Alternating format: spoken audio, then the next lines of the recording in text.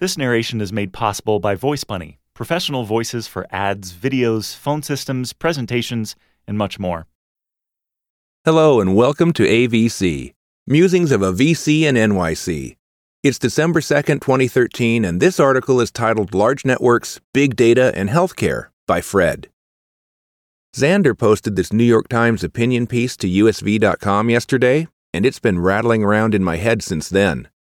The author suggests that big data is coming to healthcare and bringing with it many issues that will have to be resolved.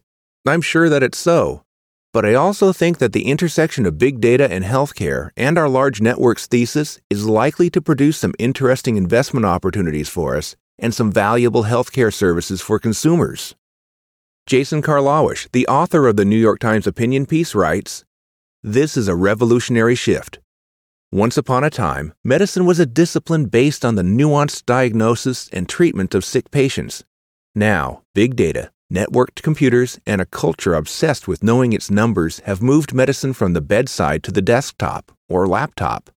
The art of medicine is becoming the science of an insurance actuary. The question is who will control the input of the patient data, the aggregated data sets, and the results the data science produces.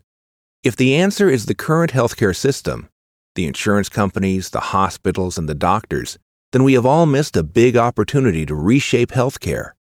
If, on the other hand, the data is entered by patients, controlled by patients, and benefits patients, then we would have something new, different, and disruptive. Large networks of patients coming together to do this data science together and benefit together feels like it's around the corner and coming fast. Maybe some enterprising entrepreneur will take this omnibus risk calculator, put it into a clean and simple web service, allow us to connect our phones and connected devices to it, and peer produce a service that we can, together, use to manage our cardiovascular health. Maybe someone has already done that."